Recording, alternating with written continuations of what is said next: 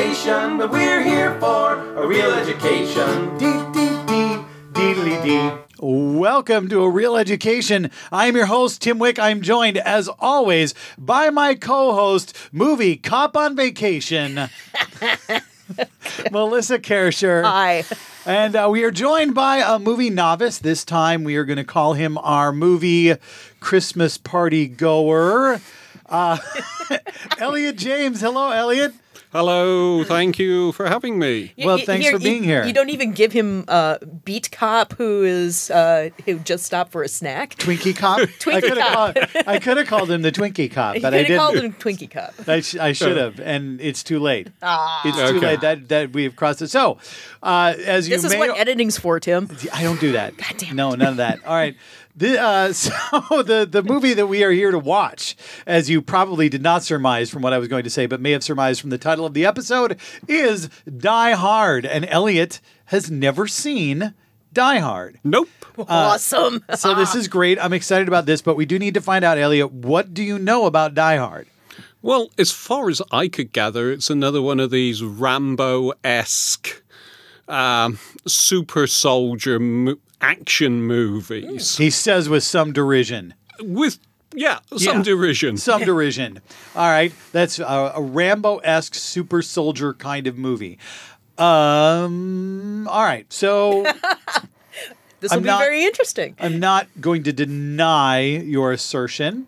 Well, I think... Nor am I going to acknowledge it as completely accurate. Yeah, it is a fair assertion, given this is an action movie from the 1980s. Yeah, is. and I was living in rural England, half an hour's drive from a cinema, and I just wasn't a genre I particularly picked up on. As you may totally gather from Elliot's accent, he is not from these parts. No. Not originally. Not anyway. originally. Not originally. Actually, technically, at that stage, I was living in the county of Midsummer, if you've seen Midsummer Murders, because they filmed an episode down the hill from me. Oh, cool. And so that's why you didn't see Die Hard. And that's why I didn't see Die Hard. There's quite enough killing in the county. Oh, that's that is a fair thing to say. So, Die Hard. It's a little after Christmas. We didn't do a Christmas movie this year. Because we only found out that Elliot had not seen Die Hard after Christmas. Yeah, it was like the day. Yeah, it was The like day the day after after or Christmas. something like that. And So, we're like, oh my shit! God, we need to fix this right now. Yeah, so we were great. We've got somebody to watch, and what's fascinating. We'll have to delve into this afterwards. And Elliot, you're going to have to think about this yourself. There is a enormous geek debate on the internet as to whether or not Die Hard is a Christmas movie.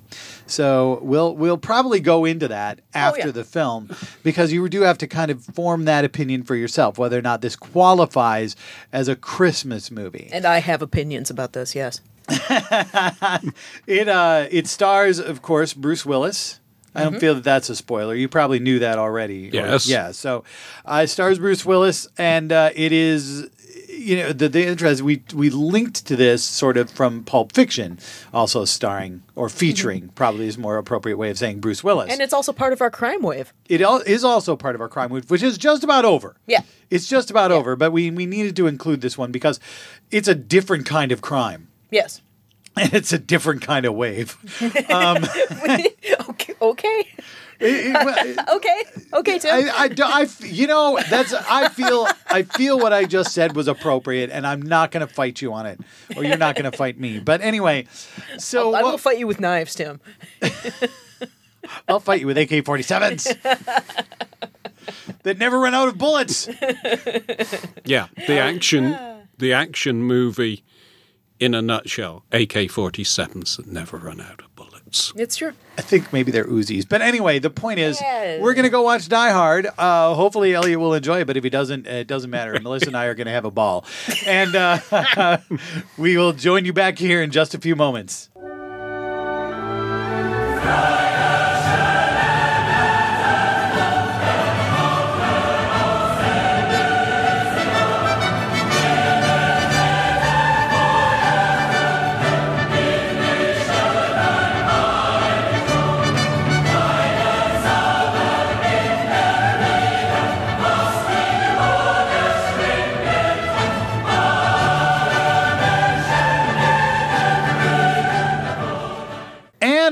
are back. Many bearer bonds have been almost stolen. Many explosions have exploded. And the terrorists / thieves have been thwarted as we have watched Die Hard. So, first thing we need to do, Elliot, this is your first time watching Die Hard, correct? It is. It is. So tell us what you thought of the movie. Overall, I enjoyed it. Overall, you enjoyed it. Yeah, there was bits I would have changed because I'm a bastard. I believe there was a point where you would have killed John McClane. Oh, yes, Yeah. death by irony. You know, yes. I'm sorry. You know, it wouldn't have been dropping the bridge on him. It would have been an ironic death, and you know, When we're referring to the point where he ties the fire hose to himself and leaps off the building. And then nearly gets pulled out of downward by the weight of the hose and it's reel. real as Yeah. as it falls. yes. Yes. Yeah, Elliot was very incensed about that part. He felt John McClane should have died at that point, and we would have just, I suppose, switched our point of view to Holly Gennaro. Yeah, Yeah, and probably. and I had already pointed out that as soon as you saw the cute kid pictures, you knew that she had character invulnerability. Yes, Truth. she Because did. it's- She had adorable children, and it was the 80s. Yeah. And it's not a horror. It's not a slasher film. So Right. I mean, there is. It's hard looking back on this film, especially if this is your first time seeing Yeah. it. But you know, like in 1988, there was some speaking to breaking some tropes that were pretty heavily in movies at the time. So I mean, if we think back that long ago, you've got some pretty potent themes going on with, you know, Holly going her own way and, you know, she's moving up in the corporation and, you know, John is the stick in the mud and so she's gone forth without him. And so, you know, that was kind of a new thing for this sort of movie. Absolutely. It's a creature of its time. It's 30 years old. Now, absolutely. one of the things I would normally have done before watching a movie like this would have been to have actually gone to TV tropes, and I deliberately didn't because I wanted to go in with a clean slate. well, and that's fair. And one of the things about Die Hard is it is in itself a trope. Since Die Hard has become one, Yeah, it has become one. Since Die Hard came out, there's a whole slew of films that are basically referred to as Die Hard Anna. So Like- Passenger 57 is Die Hard on a plane.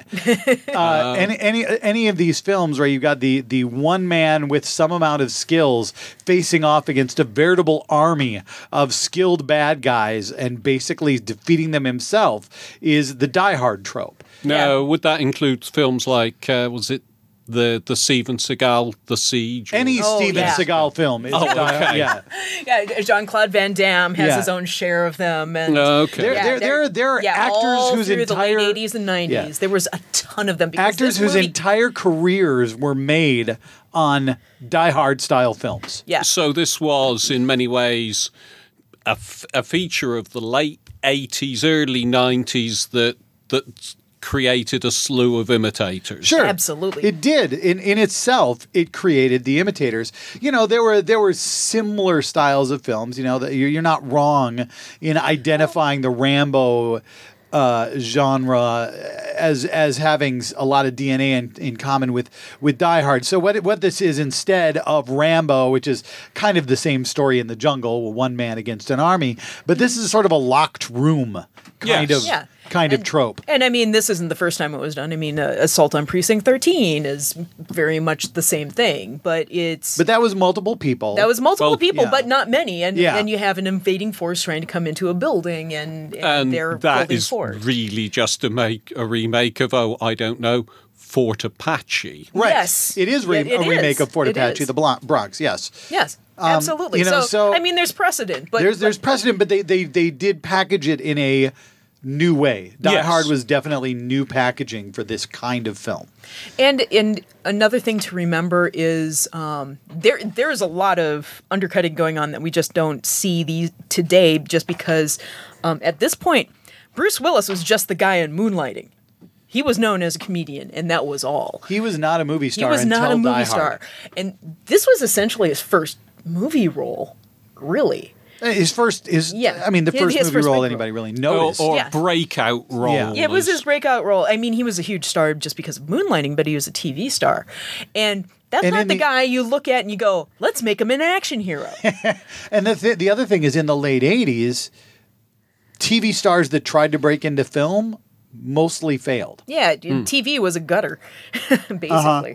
But, he got cast in Die Hard, and it's almost akin to like putting Richard Dreyfuss into an action role, when he was about this age. He was not expected to be an action star. Although, But he kind of fits that trope just because, Bruce Willis was raised in Jersey and he's got that accent and the wisecracking and And he all bulked up that. pretty good. And he bulked up well, but yeah. and he then goes on. Pulp Fiction was probably Oh, yeah. the first one I remember him in, and then We just did Pulp Fiction which- on. Yeah. which is, I think, where me being on here came from. It because- did. Yeah.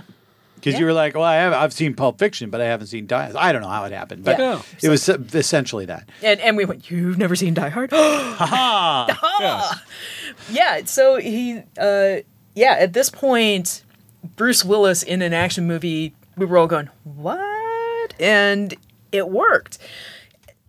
And also, Alan Rickman, nobody knew who Alan Rickman was at this point. This was his first film. big Because film this role. is before Prince of Thieves. Oh, yeah. Yeah, Alan Rickman was a stage actor before this. Yeah. And, quite a And good after, one. he was British. That's the way it works. Well, yeah. Because acting for Hollywood is what you do to make some money. Acting on the stage is what you do because that's acting. Absolutely. Yeah, we've had this conversation about British actors versus American actors before, and yes, Yeah. absolutely the same. By the way, Bruce Willis's major film prior to Die Hard, and it was kind of I've seen it. Was Blind Date. Oh, Jesus. So he did Blind Yeah. Date in '87, then Die Hard is 1988, And then he did the Look Who's Talking movies, which were inexplicably moneymakers. Yeah. And then he's in all sorts of movies. Yeah. Just constantly in film. Yeah, his stardom From just then on. exploded. And Pulp Fiction. So, he's got some real stinkers Yeah.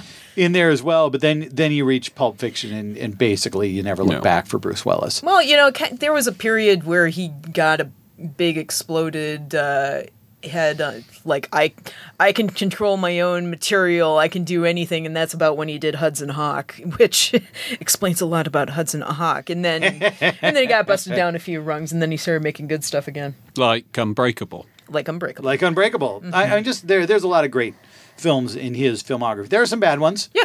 But in fact, many of them include the words Die Hard in it. Yeah. In them because they keep making Die Hard movies and they 'Cause they make mostly money. stink. Yeah. But Die Hard itself does not.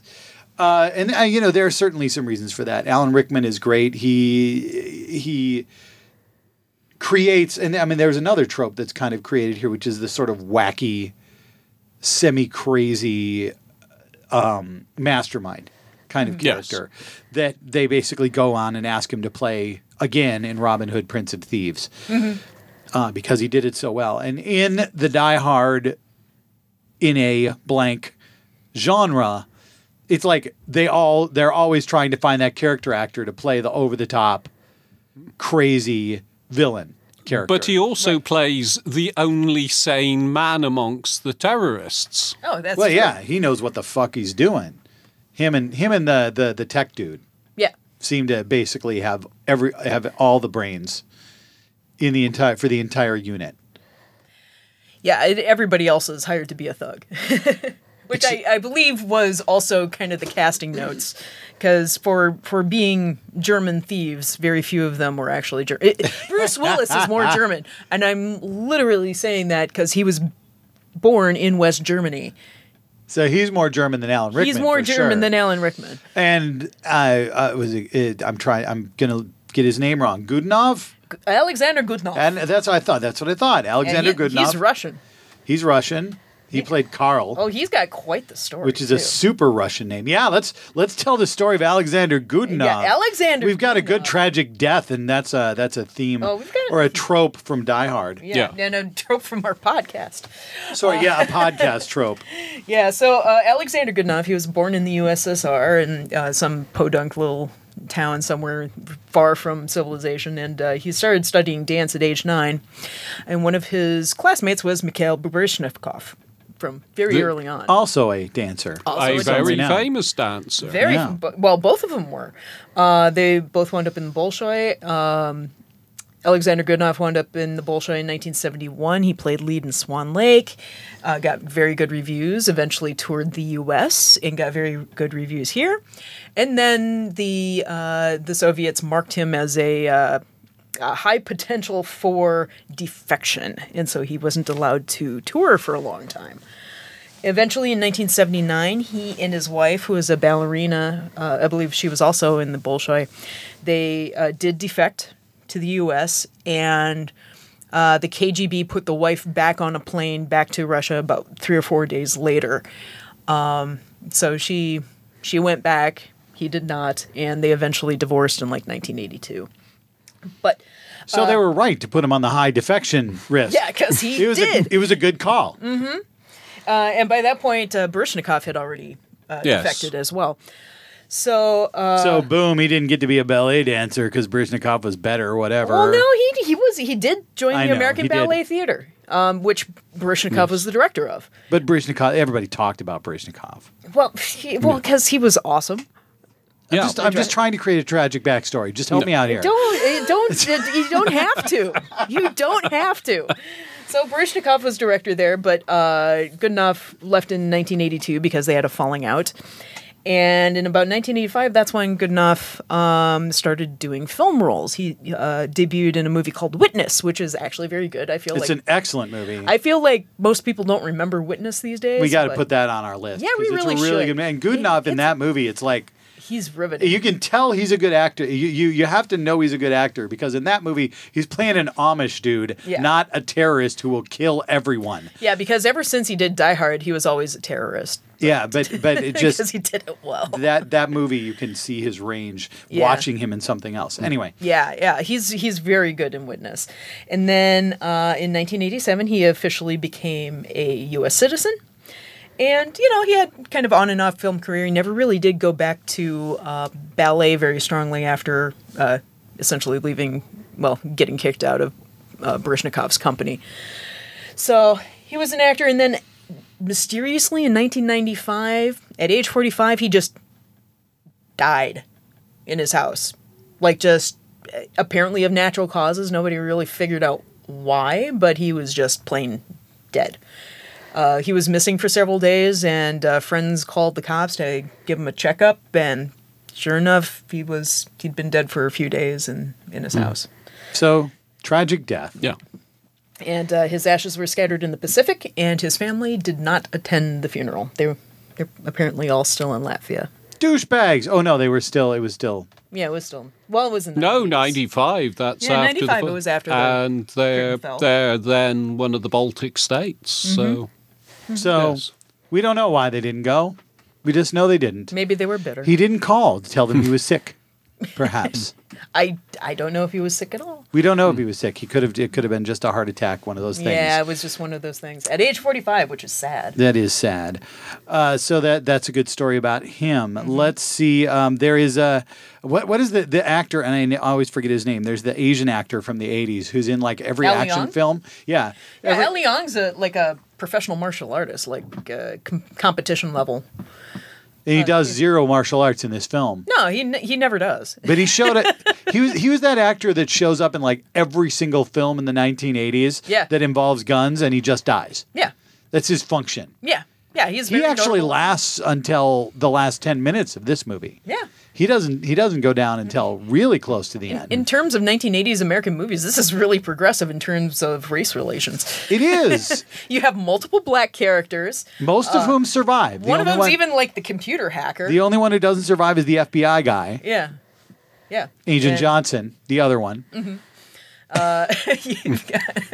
You've got the Japanese corporate mogul who, like, just has no real accent, no tropes about him. He's just another character.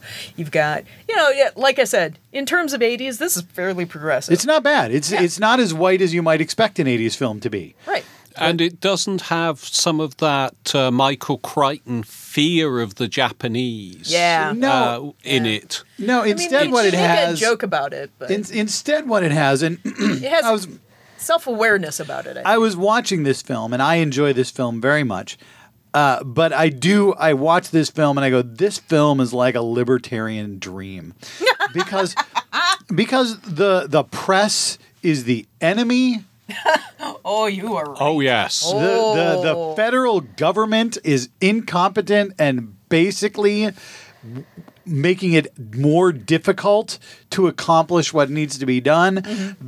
The working stiffs, the guys who actually do the work, are the ones that know what's going on, and nobody's listening to them. You've got the authority figure in Dwayne.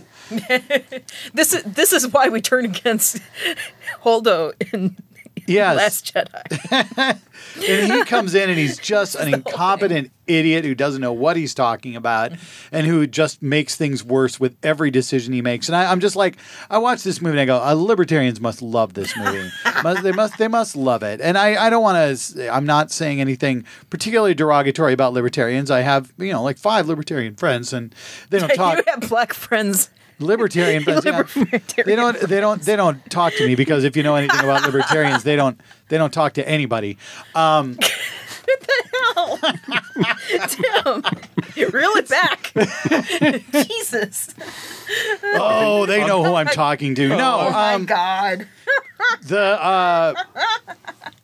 But I really do think that there's a lot in here that fits sort of the libertarian model of politics and well, yippee motherfucker.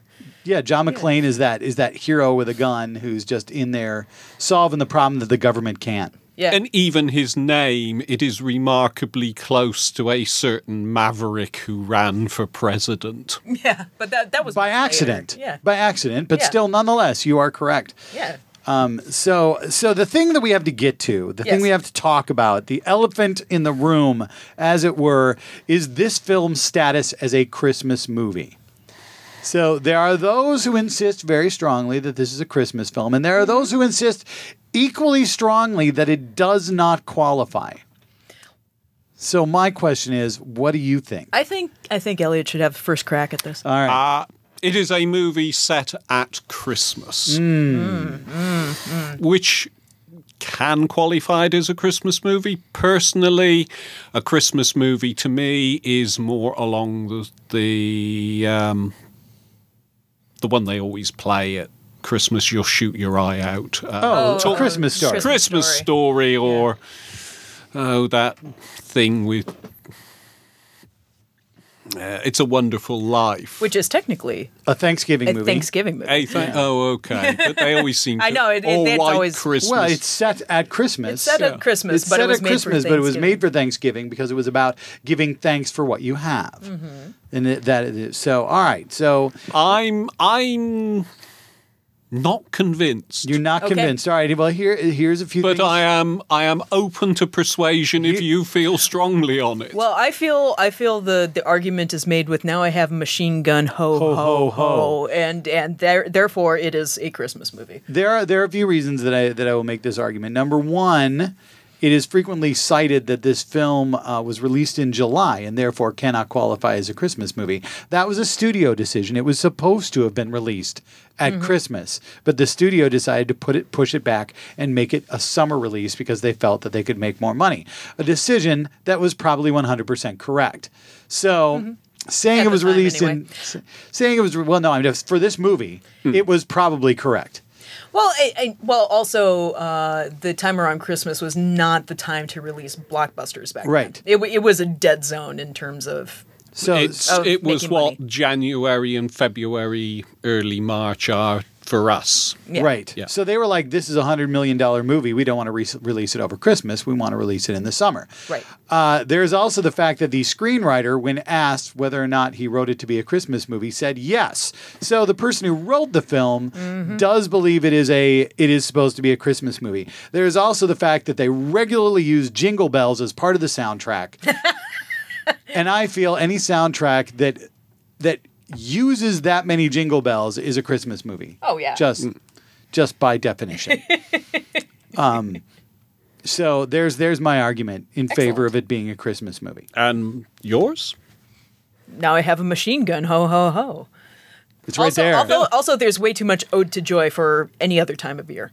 Except Ode to Joy is actually the official anthem of the European Union. Well, yeah, but But it wasn't then. Yes, it then. was. This is America, goddammit. In 1988? Yes, it's been the anthem of the European Union since about the 1960s. All right. I did not know that. You would know more about the European Union than I, as anybody listening can tell by your accent. Yes. Also, there is a theme of redemption Yeah. in the movie. Yes.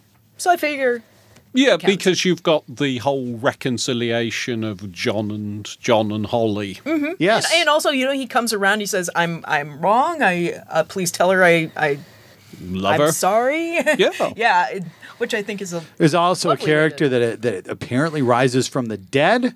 yeah. So there's Oh, that's The resurrection of Alexander Godunov. Is that what, that's Oh, the- Easter. yes, that's for an- Easter. That's an even more effective resurrection. And as for the other one, the Easter one, they say Christ died for his sins. Well, he dies on Friday and he comes back Sunday morning. So I suppose dying for your sins sounds better than giving up your weekend for your sins. it does.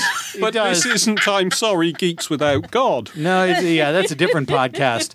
But we've got to plug it. There's also, there's Christmas trees everywhere. There's characters singing Christmas He carols. tapes the gun to his back with Christmas tape. Yes. It says He season's gift greetings on wraps. it. He gift Wraps wraps a gun. the death of Hans Gruber.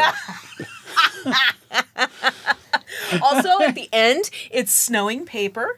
There's snow. Yep, there's snow. In Los a Angeles. California. Los Angeles. And the first several times I watched the movie, I actually thought of that I thought that was the bearer bonds, and I was like, why aren't people like grabbing that shit? And Nah, then it's no, just paper. they bagged up the bearer bonds. It's Yeah. just paper. I mean, So aren't the bearer bonds in the ambulance in the?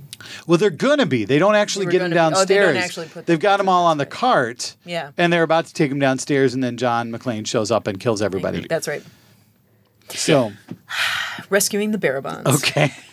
Yeah, and overall, there was the screenwriting was witty, and yet another movie carried by Alan Rickman. Oh yeah. Alan Rickman. He's got some great lines in that movie. Yeah. Yeah. And I think Alan Rickman is the best thing to come out of this movie. Mm-hmm. I like Bruce Willis just fine. I love Alan Rickman. Because this was also, I think, Rickman's breakout role into film. Into film. Yeah, see, Rickman was a stage actor, as we already established, and he had just been in a production of Les Liaisons Dangereuses I think it traveled over to the U.S. and was playing in New York City. And John McTiernan and Joel Silver, the director and the producer of this film, respectively, went to see the play. He wasn't in the film. He was not in the film version, which is why he was available to take the Die Hard role. So Joel Silver, the producer, and John McTiernan, the director, saw the production. And if you're familiar with the play or Yes, the movie, he was playing Valmont. Oh, yes. Right, and so he'd he be got well to eat cast all there. the scenery in that, and so they saw the play and they said, "Well, that's our Gruber," and well, as they say, the rest is history. So yeah, he literally on the set they discovered that he could do an American accent really, really well, and they wrote it into the script. Oh, the screenwriter. What else have they done anything? Oh, yeah. I'm sorry to. No, it's all that's a right. good question. It's a good question. This is actually based on a novel by Roderick Thorpe, who was a novelist and part-time private detective, apparently. But the book was called Nothing Lasts Forever. It was released in 1979. Clint Eastwood owned the rights for a while, and then it was obtained to make this movie. Jeb Stewart. There were two guys who wrote on the screenplay. So Jeb Stewart. Also a general in the Civil War. It's kind of hard to believe that he managed to... Because I heard he got killed in the Civil War, but apparently not. He's still around. No, he's immortal. Oh, okay. Wow. No. Cool. Jeb Stewart, one of the two guys who wrote the screenplay, has worked on the Die Hard movies. He also wrote things like Leviathan, which is and The Fugitive, which is very good. Very good. And Steve E. D'Souza, who is the other guy who wrote the screenplay, he's done things like Commando and 48 Hours, the Tomb Raider movie. He was also a fairly prolific TV writer at one point. We should also mention John McTiernan, the director. John McTiernan. Oh, I got stories about John McTiernan. Okay, so John McTiernan, a few years prior to this, I think it was about 1983, did a little independent, cheap movie called Nomads, and it was his debut film, and it didn't really... It's not that great. I watched it. But it did showcase that he could actually direct a movie, and on the strength of that movie, or at least his skills directing that movie, he was invited to direct a little movie called Predator. Oh. Yeah. Which is another... we should do that. We have to do that movie, but because we have a lot of movies in the 80s, so we kind of got to space them out. Yeah, we do. But so he does Predator, which makes $1 bazillion because it's a lot of fun and it has Schwarzenegger in it at the height of the Schwarzenegger powers. And coming off of that, he immediately did Die Hard. And this came out and made $1 bazillion. And by that point, John McTiernan was riding high, and he made a movie called Hunt for Red October, which was awesome. Yeah. And made $1 bazillion. I've heard of it. And, you love that movie. I love that movie. I do. And he had a really good streak going. And he made like Last Action Hero, which tanked, but I dearly love. Last Action Hero is a much better film than anybody thinks. Yeah, I agree. I think if you're a film fan, most film fans are like, that's a really underappreciated great film. And most people who aren't film fans have never heard of it because it flopped. Yeah, it flopped. It was not aimed at the right audience. Anyway, we should talk about that one some other time. Sometime, yeah. But in about the mid-'90s, his quality dropped sharply. He started doing stuff like, the Thomas Crown Affair was okay. Meh. Medicine Woman was... Meh. Wasn't the Thomas Crown Affair a remake of the 1950s yeah. And it's actually okay. It was marketable. Yeah. It wasn't the greatest film that year, but nor was it a film that you were like disappointed to have spent money on But then he made like the Rollerball remake. Oh, the Rollerball remake is so bad. And was it basic? Yeah. But anyway, we're actually very, very nearly recording this on his birthday. Happy birthday, John McTiernan. You're not making movies anymore. No, he is not. His last movie was in 2003, and here's why. In late 2000, during the making of Rollerball, he basically pled guilty for wiretapping, illegal wiretapping, because he had convinced a private detective to illegally wiretap his producer for Rollerball, a guy named Charles Roven, trying to find out. He basically just devolved into paranoia, so he was wiretapping people. Apparently, he also wiretapped his estranged wife in the late 90s. And so there was this big court case. He pled guilty to perjury for lying to the FBI about whether he wiretapped somebody. And eventually, there was this... The court case was really complicated because his plea was withdrawn, and then that meant the prosecutors could go for an even harsher case against him for the wiretapping, and eventually he was incarcerated from 2013 to 2014. So he was in jail for a while, during which he declared bankruptcy because his ranch went into foreclosure. He was fined $100,000 for the crimes, and there was an expensive divorce, and there was something about a car accident.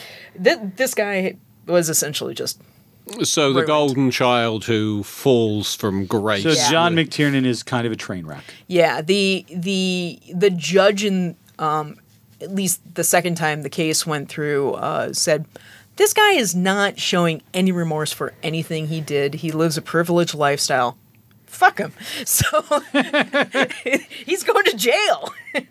So the judge in this case was the John McClane on John McTiernan's life. Yes. That is irony. I can live with that. Which is, it's really sad because he had a streak of these great movies and then just tanked really hard. The other thing I would say, I got quite excited. I thought they did really well with the types of guns they had because I remember you. Every time there was a gun, I was amazed. I mean, I shouldn't be because I know you're into this kind of thing, but every time a gun appeared on screen, you would name it. Well, two reasons. One, I spent a great number of years doing World War II reenactments and interpretation and role-playing modern games. So you tend to get to know some of the modern hardware in consequence. Right. If you pay attention, which I don't. So It's kind of like putting me in front of the Fast and Furious movies. It's like, ooh, that's what that is. Yes. So every time a new gun would appear, It's like, ooh. Ellie would be like, "Oh, it's this kind of gun," and it was always like, "Oh, well, that makes sense for a bunch of terrorists from Europe to be using." Mm-hmm. It wasn't the AK-47s and the Uzis. No. I think they beefed them up a little bit just to make the muzzle flashes more impressive for movies. Probably. But yeah, there was actually a lot of thought put into the firepower. They all had a lot more bullets than one might expect to get. I mean, I think this movie does a better than average job when it comes to implying you have to reload. Yeah.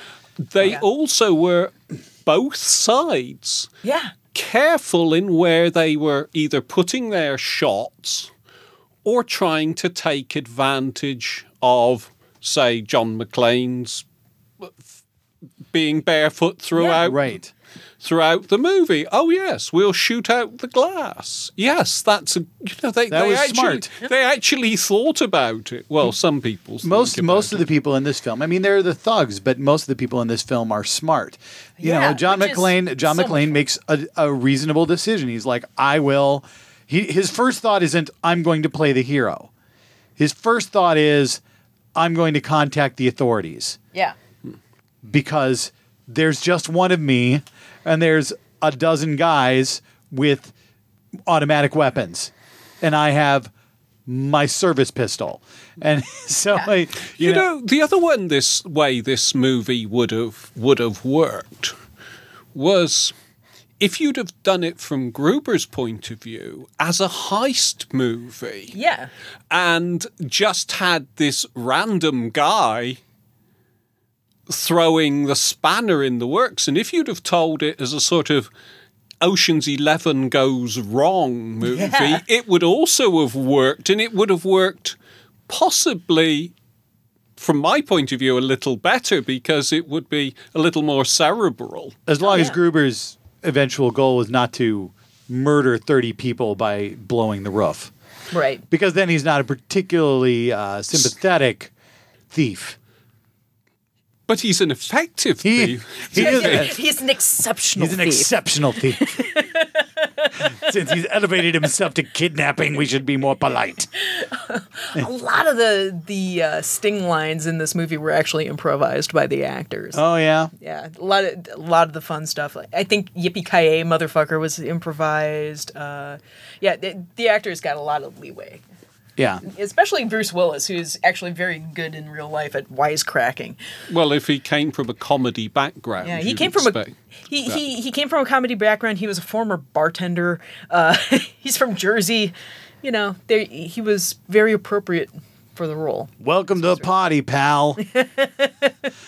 We are getting close to the time of needing to do final thoughts. But what do you think, lady? I'm trying to order a pizza. I love that line so much. No shit. Think I'm trying to order a pizza? It's oh my great. God. I have so much trivia about this. Oh God, we got to get to it, Melissa. Okay. You got to pick and choose. There's 5 pages of trivia. All right. Let's see. Where to start? I don't know. I'm just looking at all of it. My God, the pressure's on. Okay, so first of all, the final shot of Hans Gruber the famous shot of him falling away. That wasn't a stuntman. That was Alan Rickman actually being dropped 20 feet into an airbag, I assume. Cushion platform of some sort. And he refused to do it until John McTiernan himself, the director, took the fall himself. Nice. And so... to see it was safe? To see if it was safe. And then when they finally dropped Rickman, the stuntman dropped him on the count of 2 instead of 3. So the shocked look on his face is like very genuine. Okay. Which is good, because it's a great look. It's a great look. When it comes to villain death shots, that's a really good one. Mm-hmm. Wasn't the fall, because the fall that they have from the top of the tower, and they which is a stunt, obviously, wasn't that at the time the highest fall that a stuntman had made? Ooh, I think so. Because it's a long drop. Yeah, I didn't find anything specifically about that drop, but I seem to remember something about that in the past. It is a very long drop. Also, Nakatomi Tower is an actual building. It is the 20th Century Fox headquarters. It was unfinished at the time, so now the Disney headquarters in. Yes, now Disney. Does it have a shit ton of screen doors? It was unfinished at the time, and so 20th Century Fox was charging themselves rent for making this movie. And some of the explosions were done full scale and actually in that building because they were just using the unused floors. It's like, shit, we'll just blow the windows out of floor 5. Why not? Yeah, why not? Also, one of the the cinematographer on this film is Jan de Bont. Anyway, he was. We've never done this before. And yet we know each other. Your thoughts to my thoughts. Yes. Anyway, Jan de Bont, who kind of engineered that late 80s, early 90s super slick look to movies because he was the cinematographer for a lot of the big action movies of this day. He actually got trapped in a lift in the building, and while in there, he got the idea for making this little movie called Speed, which is essentially Die Hard on a bus. It is basically Die Hard on a bus. Yeah, and that was one of his earliest directing jobs. So that was Jan de Bont. Jan de Bont. Jan de Bont. Anyway. And the cinematography I thought was it's very good. It's really good. Yeah, Jan de Bont knows how to shoot a movie. He has a good eye. It's really good. He does a lot of nice... I think one of the things that really works is... Bruce Willis is really expressive in this movie. There's a lot of nice, tight shots on his face, on his reaction to things. Again, I think they make John McClane really smart in this movie. He doesn't make a lot of really stupid decisions unless he's basically at a point where he has no choice but to make a stupid decision because it's the only one open to him. And he's going, "Oh, John, you fool!" Yeah, and he always knows. He always knows it's a stupid decision. Yes, he always knows. This is dumb. Yeah, and his inability to find shoes throughout the entire movie, despite the number of people he kills. And they all have. He never has a chance to get their shoes, or he tosses them out a window before he takes the shoes off. Yeah, that's a problem. But he's always thinking about it. He knows it's a problem. Yeah. And he suffers greatly for it. He does. Because that shit's got to hurt. That is one of those scenes where you're like, how did he get away from that? Ow. He didn't.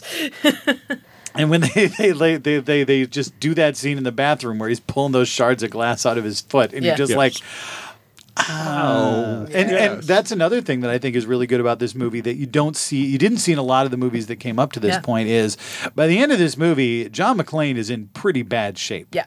Yeah, he gets just hammered. He does not walk out with a little wound over one eye. Mm-hmm. He's been shot. He's got his foot just completely sawed up. Yeah. He's that white wife beater shirt he had on, not white anymore. No.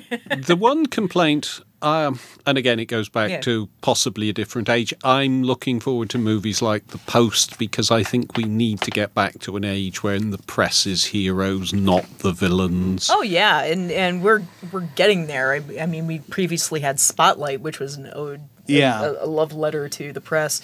And The Post, by the way, is wonderful. It's It a is, very yeah. good Both movie. Melissa and I have seen it. It's Yeah. exceptional. Yeah. But I think you're right. I think the You're way they absolutely right. portray the press in here is, I mean, it's done for laughs, but it also is done from a genuine idea that the press is to be mistrusted, that the press is always going to exploit a situation, that they're never going to have any kind of compassion for Moral people. center. There's no moral center in that character. He's just a jerk.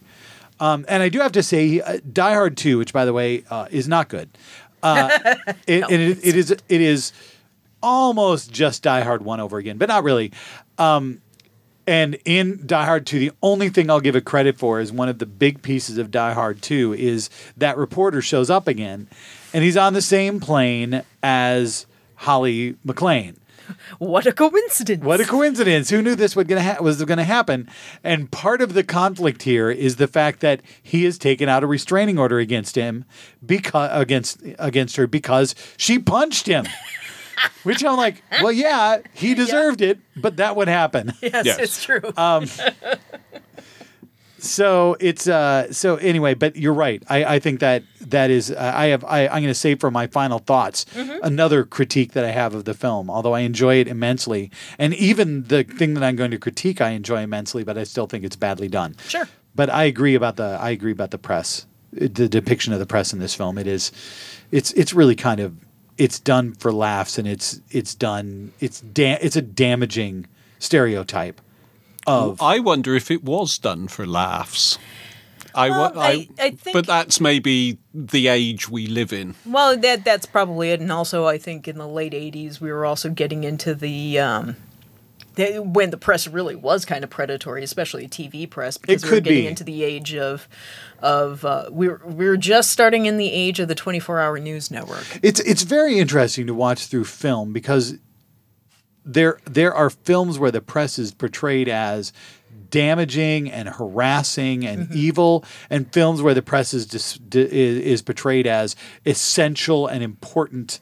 And it's this fascinating relationship, and I think the relationship most people have with the press. It's a relationship that our current president is exploiting. Anyway, back to your trivia, Melissa. So the late great Michael Kamen did the score for this movie, and we've been talking a lot about the Ode to Joy being included in this movie, and Michael Kamen really didn't want to use Ode to Joy in the film, especially not for the safecracking part. And he was telling McTiernan, "Look, I will make mincemeat out of Wagner or Strauss for you, but why Beethoven? I don't want to do that." And then McTiernan had to convince him by saying, "Look, Kubrick used Beethoven in Clockwork Orange. You can do this." And he's like, "Oh, okay."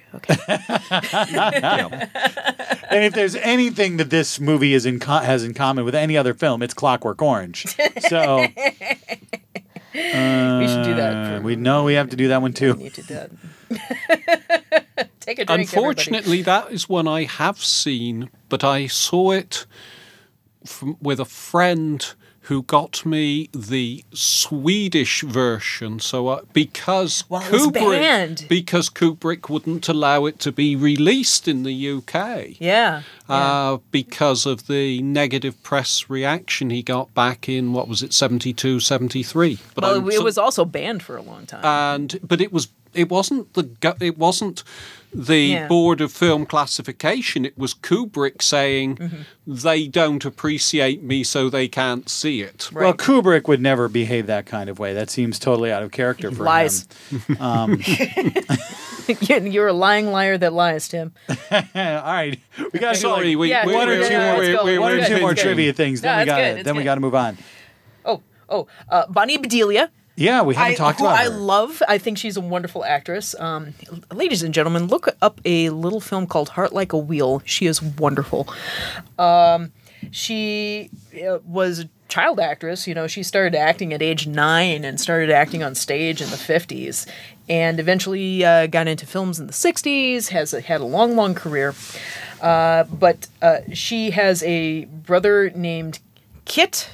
His real name's Christopher, but goes by the name Kit. I will just say Her full name is Bonnie Bedelia Culkin. Therefore, Kit Culkin sired people like Macaulay Culkin and Kieran Culkin.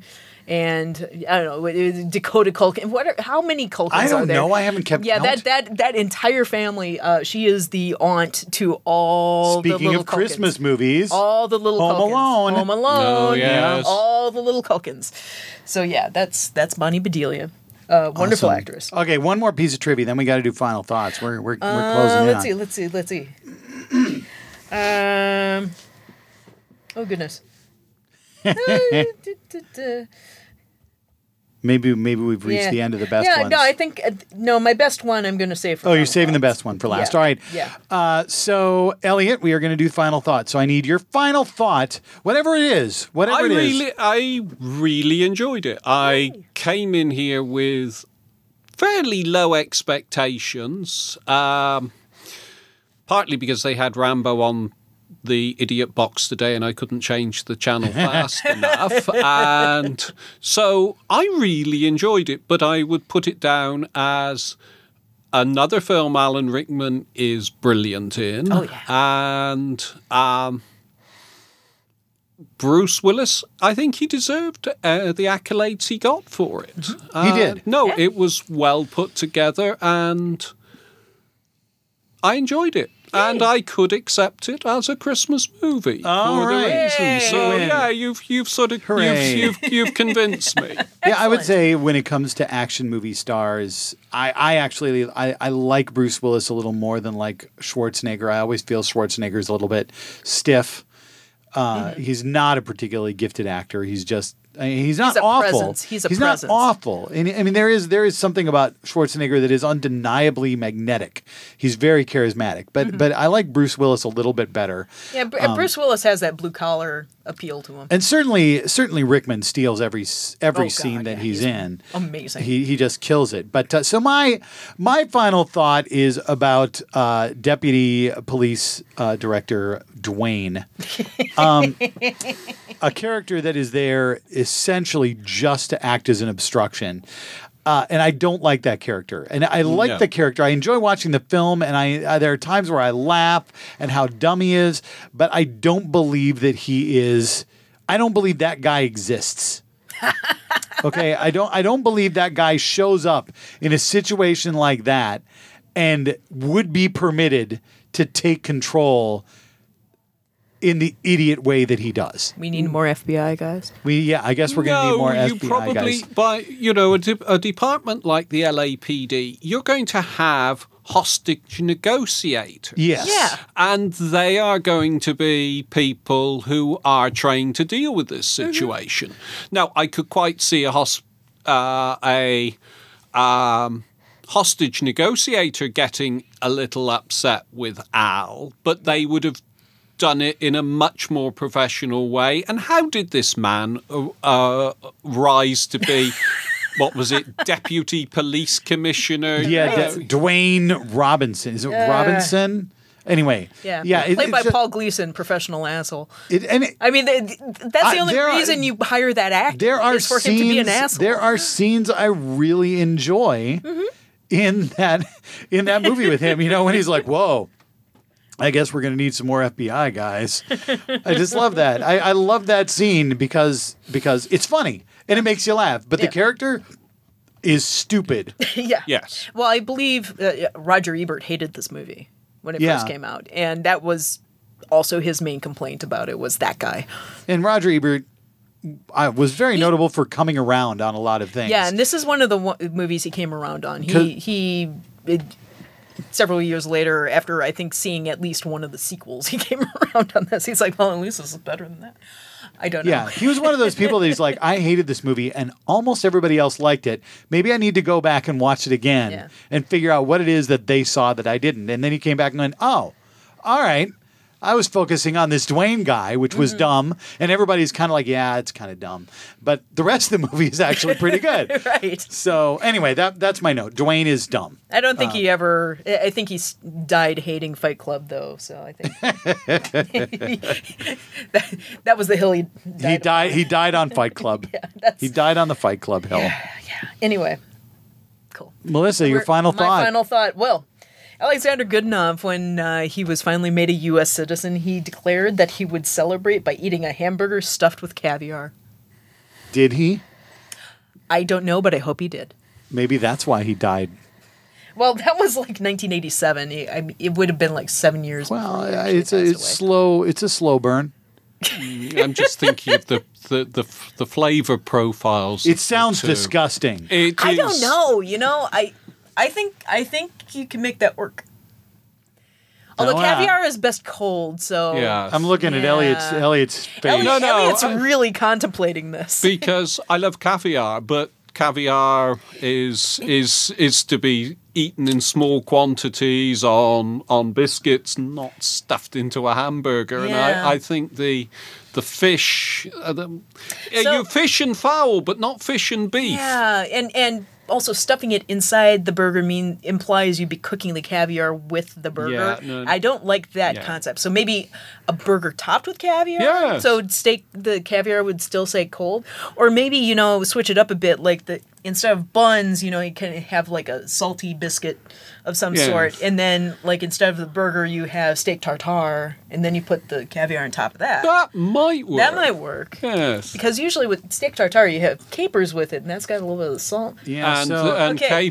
capers is one of those great ones to do with fish anyway. Yeah, so yeah. the problem is, since he died tragically, we will never know what he did and how it lost worked. to posterity. It's such a shame. All right. So, dear listeners, I don't think a caviar or Juicy Lucy will happen anytime soon. All right. So Or maybe it will, depending That's if I even- have enough beer that's after this even- recording. That's even worse. You're going to stuff a hamburger with caviar and cheese. Because we all know It's better with cheese. we all know fish and cheese is a classic combination.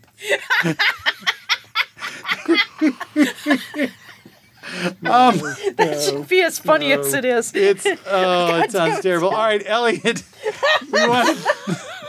we want to thank you so much for watching Die Hard with us. No, thank you for having me. It's been Thank you great. so much. We hope that you watched and enjoyed the podcast. Next time, we are going to be back and we are going to stick in the 80s. We're stuck in the 80s for a little while. Yeah. We're moving off of our crime wave and back into sort of general whatever Well, movies. there's kind of crime in this one, but yeah. Yeah, all right. That's a stretch. But anyway. There's piracy.